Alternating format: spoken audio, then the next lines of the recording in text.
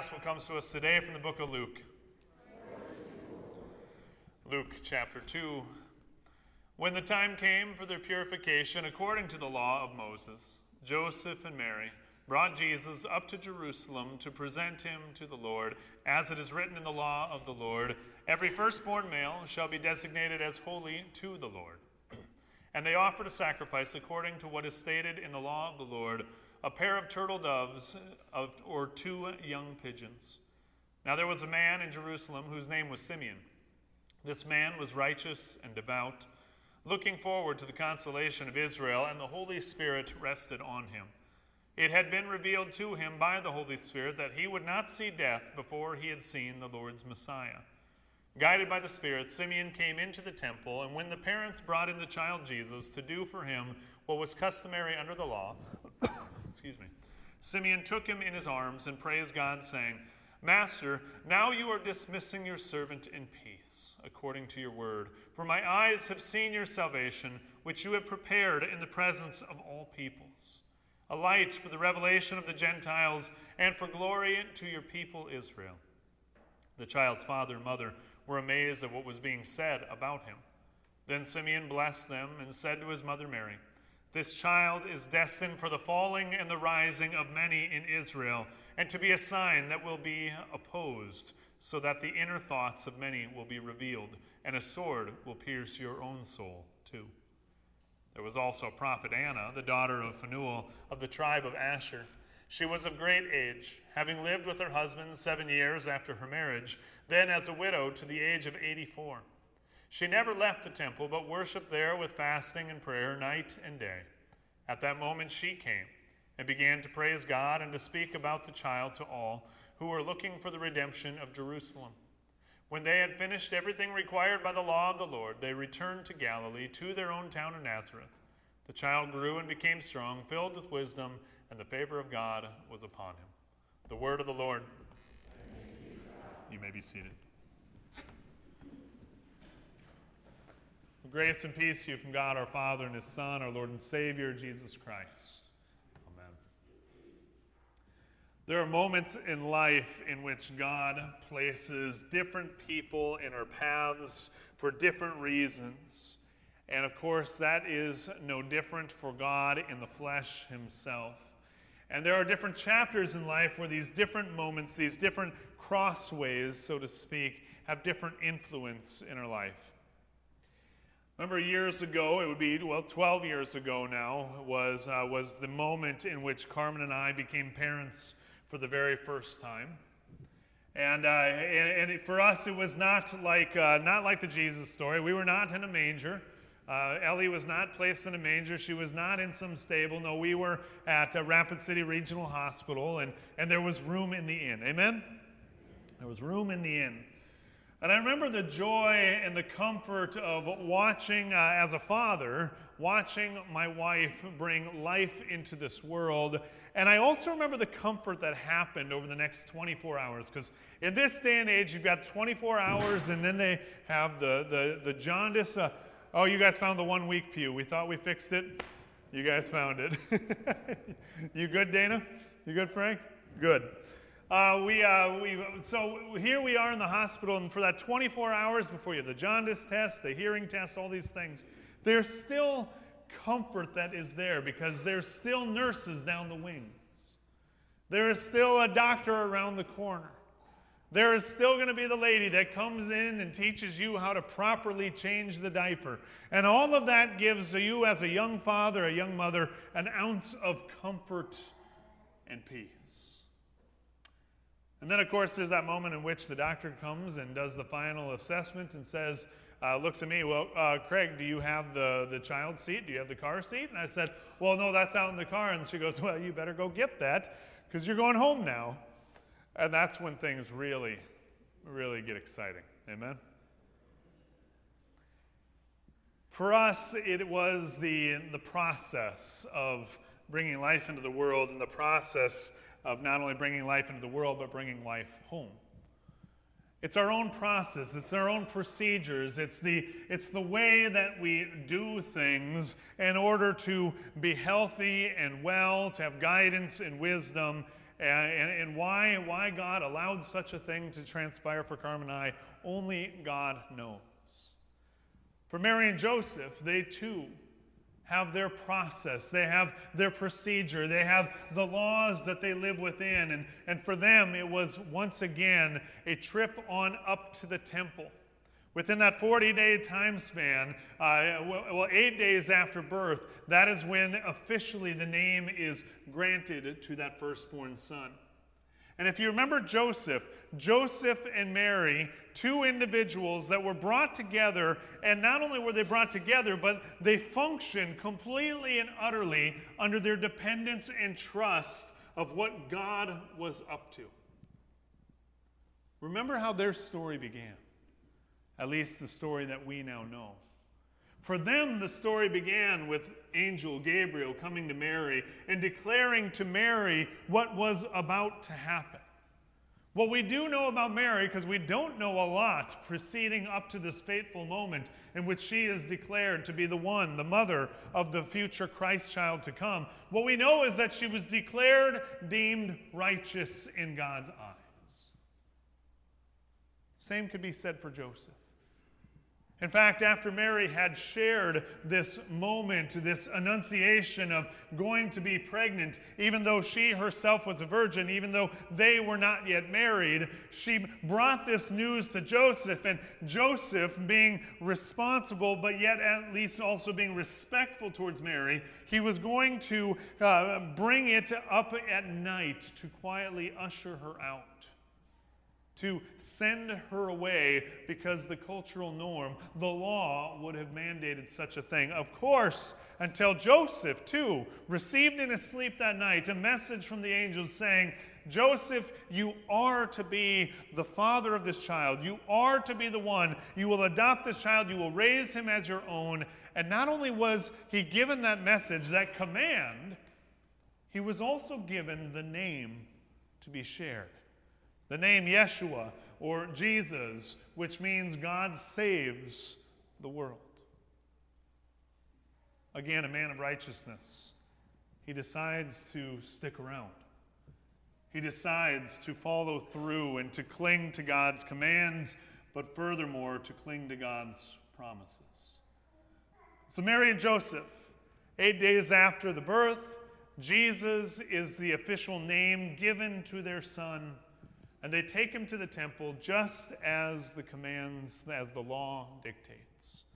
They go to the temple after the ritual cleansing process for Mary and also the child, and there they are to live within the law, just as God brings us to live within the law. And there at the temple, they were to purchase 2 turtle doves as a sacrifice, as an offering to the priest, to be raised up to God on behalf of this opportunity of being parents.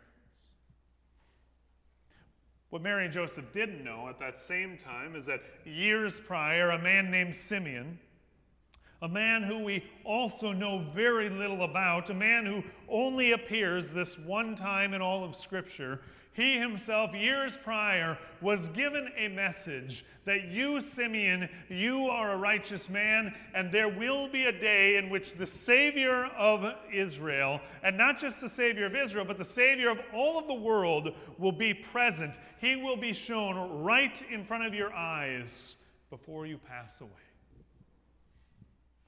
We don't know how that message was given to him.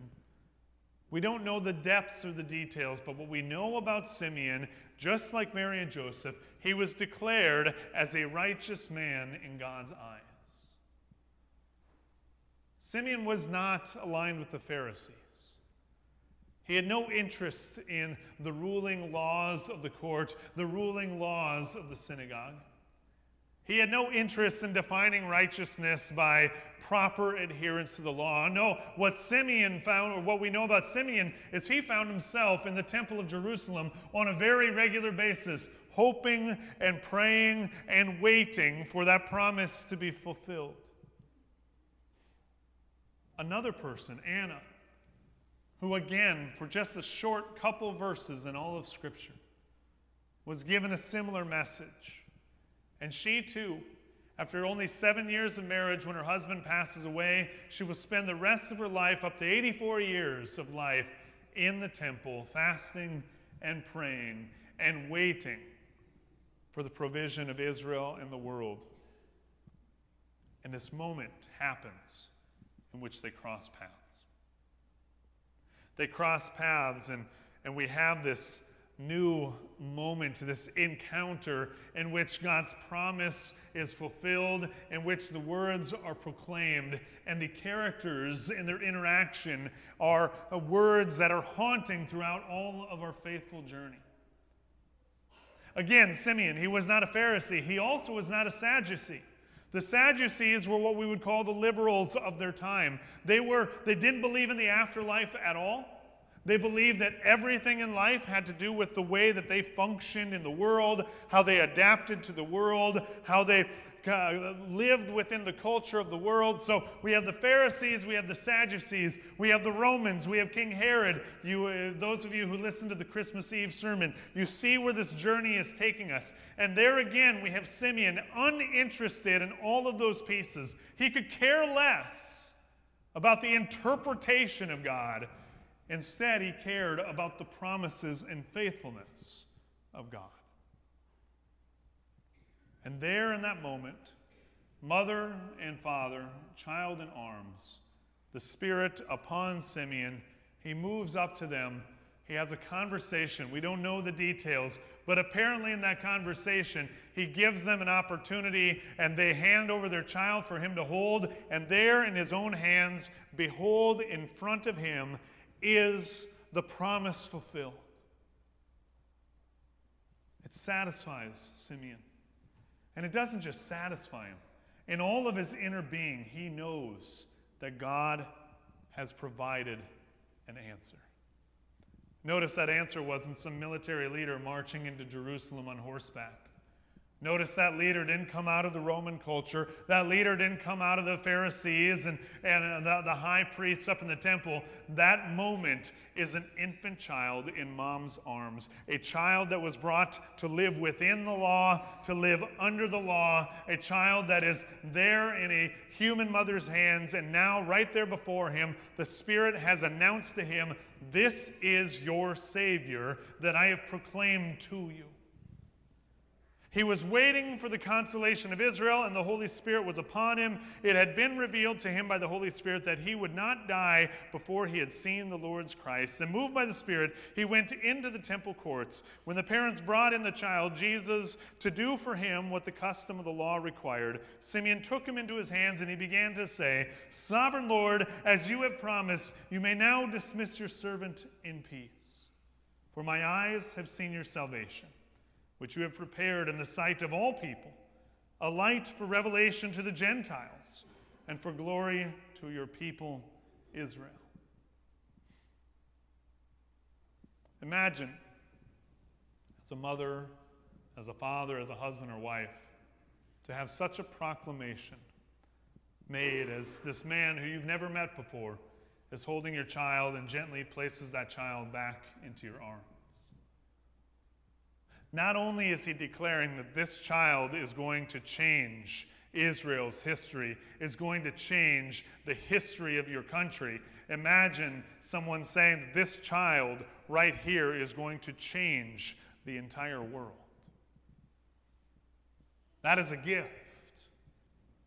But the words that come next, some would view also as a possible curse. The child's father and mother marveled at what was said about him. Then Simeon blessed them and said to Mary, his mother, this child is destined to cause the falling and rising of many in Israel, and to be a sign that will be spoken against." If that is not prophetic, I do not know what would be. Think of those words. I'll say them again. This child is destined to cause the falling and rising of many in Israel, and to be a sign that will be spoken against.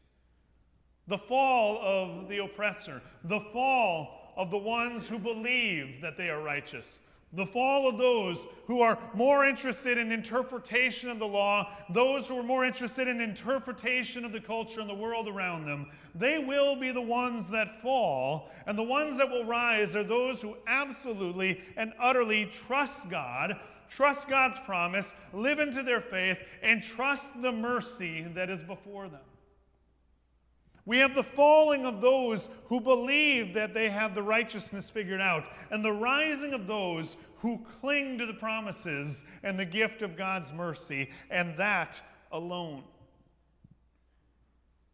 And not only that, this Christ child will be the one that leads this rising and falling. And not only that, in his leadership of it, he will be the one that is absolutely, utterly spoken against. And we will see that all throughout the Gospels, time and time again. Every time that Jesus, as he's grown in stature, as he leads off into his journey of public ministry years down the road, as he calls upon his disciples, as the miracles are performed, as the dead are given life, each and every moment they will plot against him.